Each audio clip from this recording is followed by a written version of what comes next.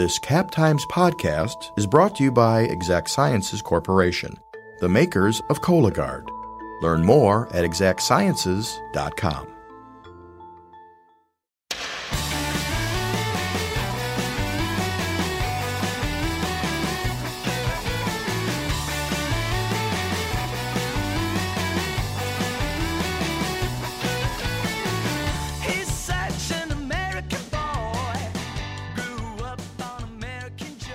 We may not agree on whether or not we should mock vegans, but Farhad Manjoo and I do agree that the world would be a lot better with a little more empathy in it. Which I guess probably means I actually do agree with him that we should not mock the vegans after all.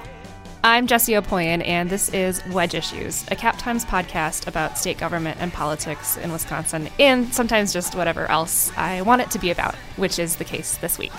Farhad Manjoo is a New York Times opinion columnist. They've previously written for The Wall Street Journal, for Slate, for Salon, for Wired, for many years about tech, but now about all kinds of other things. And I do recommend reading their work if you don't already. I've been reading them for quite a long time, and I was really excited that they agreed to come to the Cap Times Idea Fest and speak on a panel about media credibility. And I was even more excited that they agreed to sit down and chat with me for a little bit about vegans, Twitter, pronouns, opinion writing, and generally fostering better conversations as people and as journalists. Stay tuned in just a minute. We'll be right back with that conversation.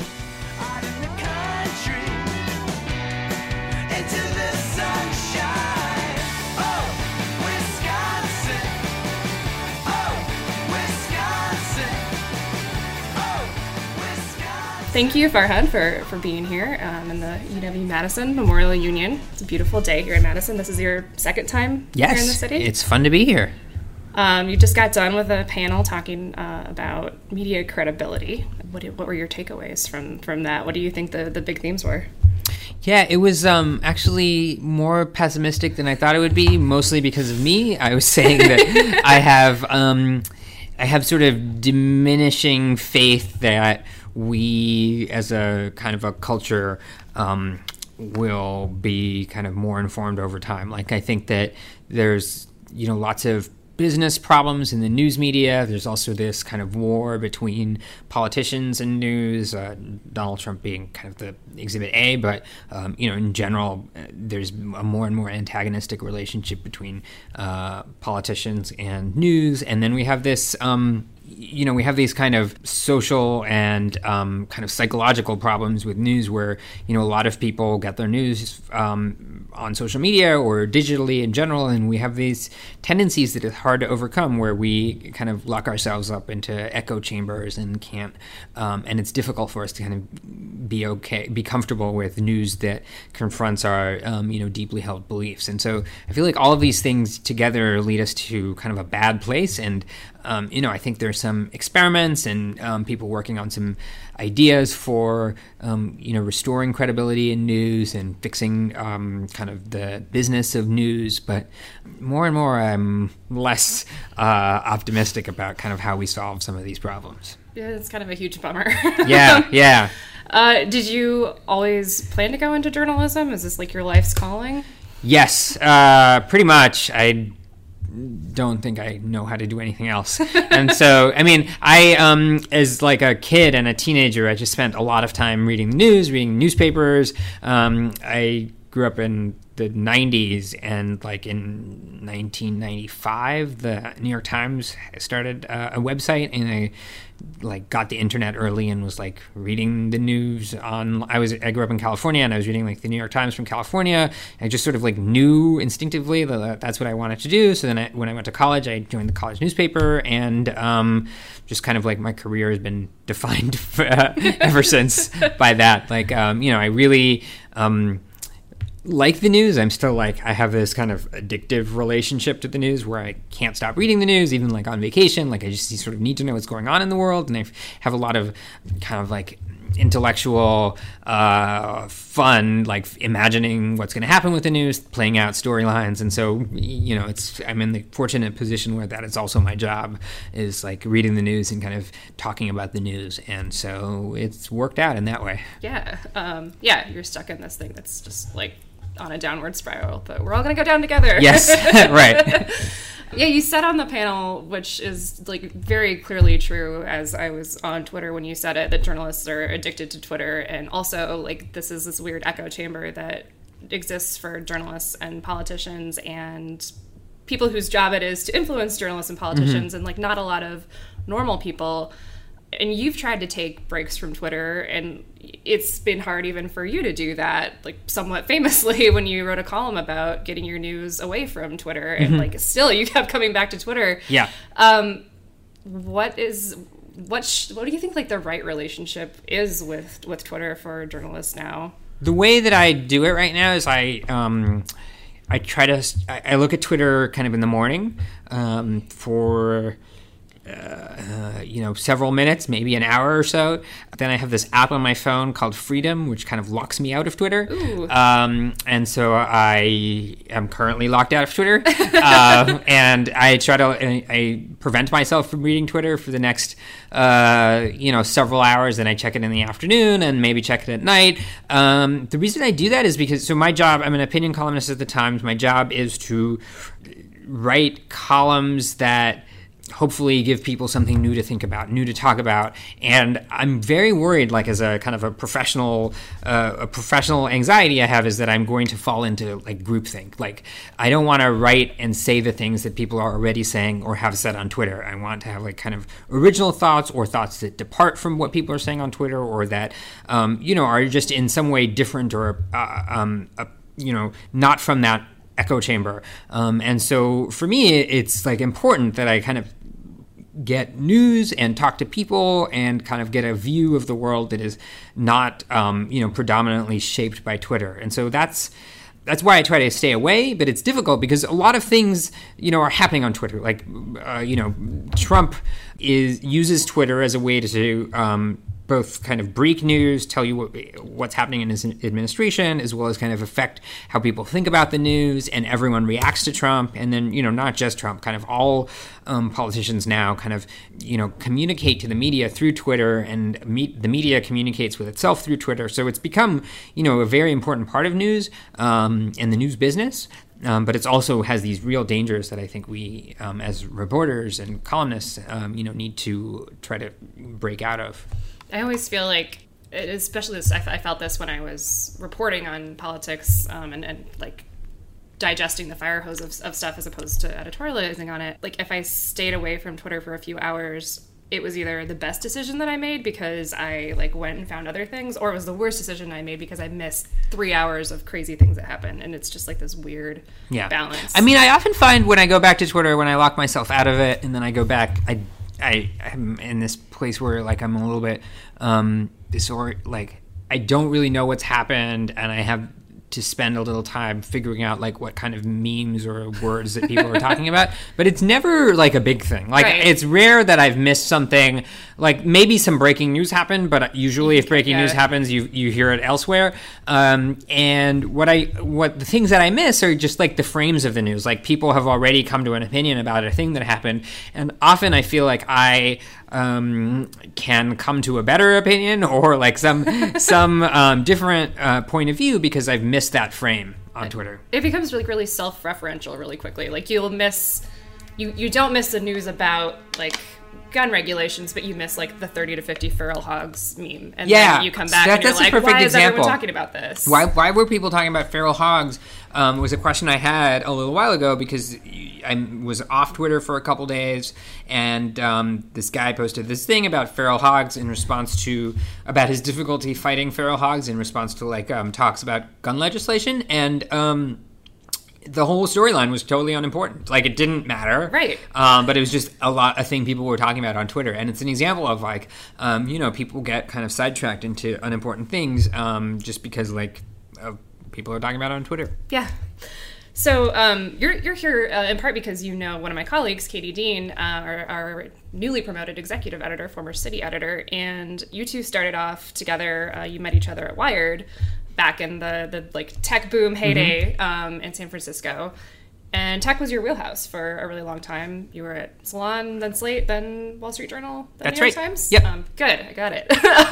And I think I read you at every single one of those places, except for Wired. That was a little before my reading time. But what has it been like kind of shifting away from tech as your area of focus and becoming more of a broad-based opinion columnist? And how much does tech still sort of influence the way that you're viewing the world? I mean, all my life I've been interested in technology, and sort of for my professional life have been covering technology pretty much the last 20 years. But I've tried to cover it through like a larger lens the whole time. I wrote a book in the 2000s about kind of how technology affects how we think about truth and facts and conspiracy theories online, and sort of a way to look at what we now call the alternative facts world. And so really I've tried to think about technology as kind of this force in the world that changes a lot of things. One of them is kind of how we regard information and think about information.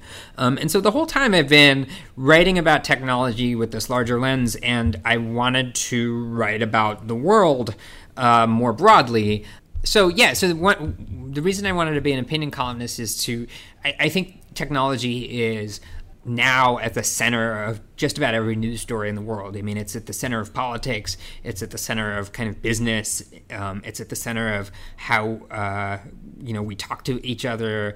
It's changing kind of in some ways, like our perception of the world, like how we understand what's happening in the world, is really shaped by, pictures people take on smartphones or how people are talking on smartphones. It's changing our language. And so I wanted to write about the ways that technology is changing changing the world in like a really fundamental way. And so now I'm doing that in the opinion section of the Times. It's a pretty good place to be doing that. Yeah.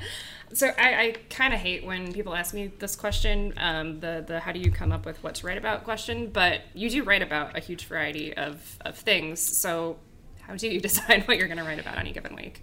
Yeah, it's a combination of kind of what's newsy that week, and I spend almost all of my time reading the news, and that is like the main part of my job. And when I read the news, I have a very specific way of doing it, which is like I try to think about column ideas while I'm reading the news. It's like become a very automatic thing. I say reading the news, but in fact I get like a lot of my news now from podcasts and like the way that I think about the world. So it's not just reading, but it's kind of like consuming the news in like all media. Except for cable news. Yes, except for cable. I try to avoid cable news because actually I find cable news to just be a reflection of what's happening on Twitter. So like I look at Twitter as a proxy for cable. Often while I'm consuming the news, I try to think of column ideas. And my pitch to the New York Times in becoming a columnist was that I wanted to write about things that people weren't writing about. A really weird thing has happened in media where we have a whole bunch of sources and we have a whole bunch of like outlets, but at the same time, because of like the digital advertising model, because of like social media, a lot of people are writing about the same thing. So like, if a story goes viral, like every news source in the world is going to write about it, and it's become. I think there's like a lot of kind of holes in how we think about the media, in how we think about the world in the media. And so I was trying to kind of fill in those holes. I generally like to write about things so basically my philosophy is I want to write about things people aren't generally talking about, or where I think that it's so obvious that like we're all glaringly wrong about it, and that I feel like there's like a opportunity to say something, to tell people where they're wrong. Yeah.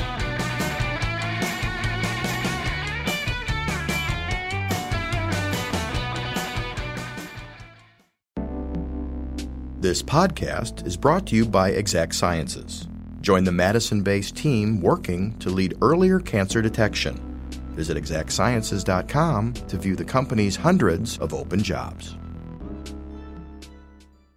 So one of your recent columns, I jokingly sent it to Katie and was like, I'm going to fight Farhad on this because I love mocking vegans, and you just wrote about how we need to stop doing that. So why am I wrong to mock vegans? I mean, everybody loves mocking vegans, and I get it. Like they seem to be. I think there's a couple things about vegans. So one, there's this idea that vegans are kind of like preachy in their veganism. There's a joke, how do you know you're talking to a vegan? Don't worry, they'll tell you. The funny thing to me is, like, if you just sort of, just the most cursory look at like what vegans believe and the world they're trying to build, it's very hard to argue with them. Like, it's hard to argue with the fact that, like, animals are treated very badly in the world. Most of the food animals that we eat are, from factory farming operations. And now I sound like a vegan. I'm not a vegan, but like, I think they have the facts on their side on like how we treat animals in the world. And over the last, as we become more concerned and as the science about global warming has become more and more irrefutable, it's become clear that the vegans are right on that too. Like, the reason that we, one of the major sources of carbon and just kind of environmental destruction generally is all of the land and energy and resources we put to growing meat in all forms.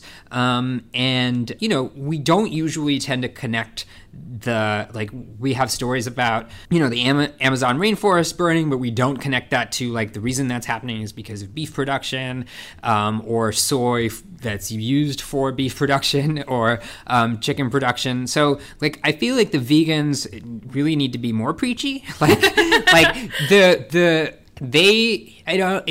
I don't think we all have to become vegans, but we all have to be a little bit more vegan. Like, the reason we have things like more and more plant-based meats at, fast food restaurants is because of vegans. Like, the reason we have like oat milk now sold at, major supermarkets is because, like, there's a market for there was an early market for those kinds of things, and that market was vegans. And so, I think they're trying to build a better world, and it's hard to argue with them. And, like, I don't know. It feels wrong to me when you see someone trying to do the right thing and, like, really sacrificing to kind of make fun of them for it. And the reason I think we make fun of them for it is because, like, deep down we know they're right, and, like, we feel a little bit guilty about it. I think you're probably right about that. And I liked that column a lot because I felt like the bigger message is one that we could probably take to a lot of different parts of our lives, like especially politics, which is where my head is a lot of the time. And we're not asking you to necessarily like change your point of view, although maybe you should, but like just give the other person a chance and hear them out. And I think that is important, and we don't kind of do enough of that. Yeah, I think that's true. I think in general in our culture we're missing a lot of like empathy, and like an easy way to do it would be to just stop mocking vegans, like to have some more empathy in the world. Point. Yeah. So I also came across, I hadn't caught it when you published the column a couple months ago, but when I was reading your bio, you prefer the pronoun they, and you think we should all switch to the pronoun they, whether, regardless of gender identity or sexual orientation or anything. And I noticed, since I read that, in fact, even Sam Smith, the singer, just said that they would prefer to be called they. Mm-hmm. And the AP reported this and said he would prefer to be called they. I thought, okay, this is really interesting that the AP is reporting on Sam Smith's preferred pronoun and not using Sam Smith's preferred pronoun to report it. This is clearly a weird tipping point in news, because we're told all of our lives as journalists, this is the proper grammar and they is not the proper grammar. But we're also at this point where this is a real issue for people who have that preferred pronoun. So what's the case for just all of us going to they? So I don't think everyone has to identify as they. But I think that they should be an option for everyone, especially people you don't know. So it turned, in regular speech, we use they and them all the time. You can say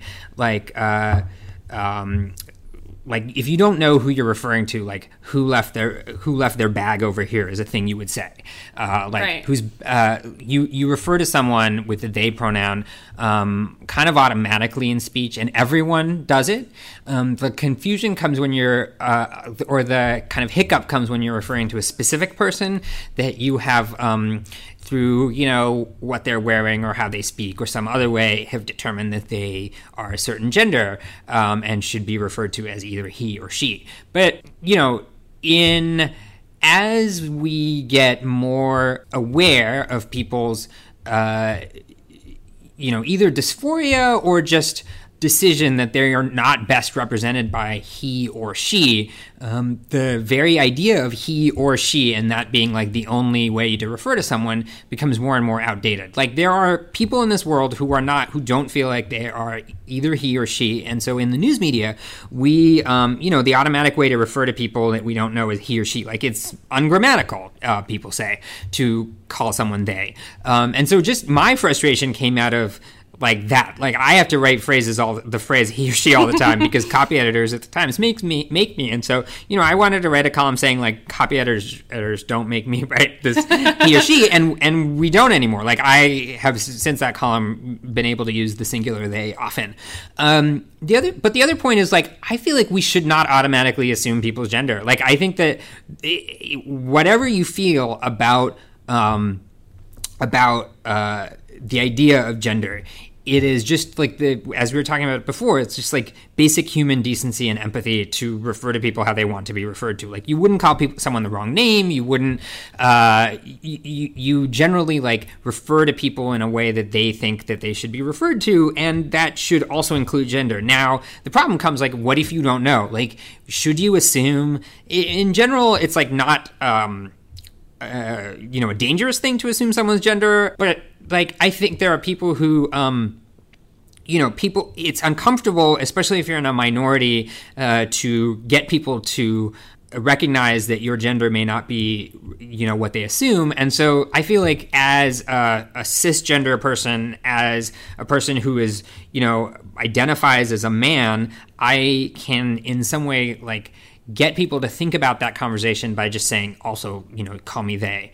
And so we changed it in my New York Times bio, in the way people refer to me in things like podcasts or otherwise, like in media. People have been starting to refer to me as they and them, and I like it just because it gets people to talk about that. It's like an awareness thing. Yeah, that's cool. So my last question for you is, as I've transitioned to the opinion side of things and writing columns instead of news, I have been subjected to, I would say, a new kind of hate mail. The hate mail is always there, but it's different now. I think people are more likely, when they're engaging with someone who shares their opinions, to jump to snark or anger and not necessarily start in a place of understanding. You have invited readers to sign up for phone calls with you, and you've been doing this for a little while now, and I know you've written about it. What have you learned from your conversations with readers and just what happens when you connect with these random readers on the phone? Yeah, so the first thing is it's been way less confrontational than I thought it would be. I mean, maybe that's not a surprise. So the way that I do it is at the end of every column, there's a little form on the column page where people can write in their name and phone number and say what they want to talk about. I'm available to talk about everything except for like if you want to criticize the Times. Like I represent the Times. I'm not like, I don't have any power to change what the Times does. So like, but other than that, if you want to, talk about, like national politics or the environment or just like any subject you can think of. Thousands and thousands of people have filled out this form, and the way that it works is like I look at what they want to talk about on this form, and if they sound interesting, I send them an email and they fill out this little scheduling form and they like select a time block on my calendar, and then I call them, and then we talk for like 10 to 15 minutes, and mostly it's them talking to me, like I'm mostly listening, but it's totally interesting. It's interesting for several reasons. One is like you can have a much deeper conversation than you can on social media. Like the way that newsrooms have kind of changed their operations in the last, in the digital age is like we're very accessible to people from Twitter or email or whatever else talking to us. But those conversations are high volume, but like low quality. Like, a lot of people, there's a lot of scale, but there's like not a lot of like depth to the conversation. And so this allows me to like have a real conversation with someone. I can ask them follow-up questions. I can like pose why they think a certain way. They're not at all, they're usually not combative. Like I don't fight with people. They can be somewhat argumentative, but like in a friendly way. But the other thing is like, it's led me to just lots of interesting stories and just ideas about the world and how people think. Like, my job is to, like, as I said, like, write about things people aren't talking about, and so one way to do that is just, like, talk to people in the world. It's been great. It's very time consuming. Like, I set aside several hours a week to do this, but the other thing is, like, no one talks on the phone anymore. Like, true. Phone calls are kind of an outdated thing, and it's something you can do while you're doing something else. So, like, I do it while I'm on walks or, like, emptying the dishwasher or doing other things in the house. And talking to people on the phone about interesting things is, like, totally fun. Yeah. So more conversations, more empathy, and maybe we'll get somewhere better. Yeah. Cool. Thank you so much for taking the time to talk. This has been great. Thanks. It's been really fun. I like to meet, and since my heart still likes to beat, I'm coming home. Come home with me. Thank you for listening to Wedge Issues. Our theme music is Oh Wisconsin by Loxley. Our new episodes come out on Fridays, so make sure you're subscribed on Apple Podcasts or Stitcher or wherever you get your podcasts so you can stay up to date. If you have any feedback or suggestions for me, you can find me on Twitter at JessieOpie, JessieOpie, or you can email me at jopoien@madison.com. For more IdeaFest content, you can check out our Live from the Cap Times IdeaFest podcast. And if you haven't checked out our other podcasts like The Madsplainers and The Corner Table, you should definitely do that too. Thanks again for listening. We'll see you next time.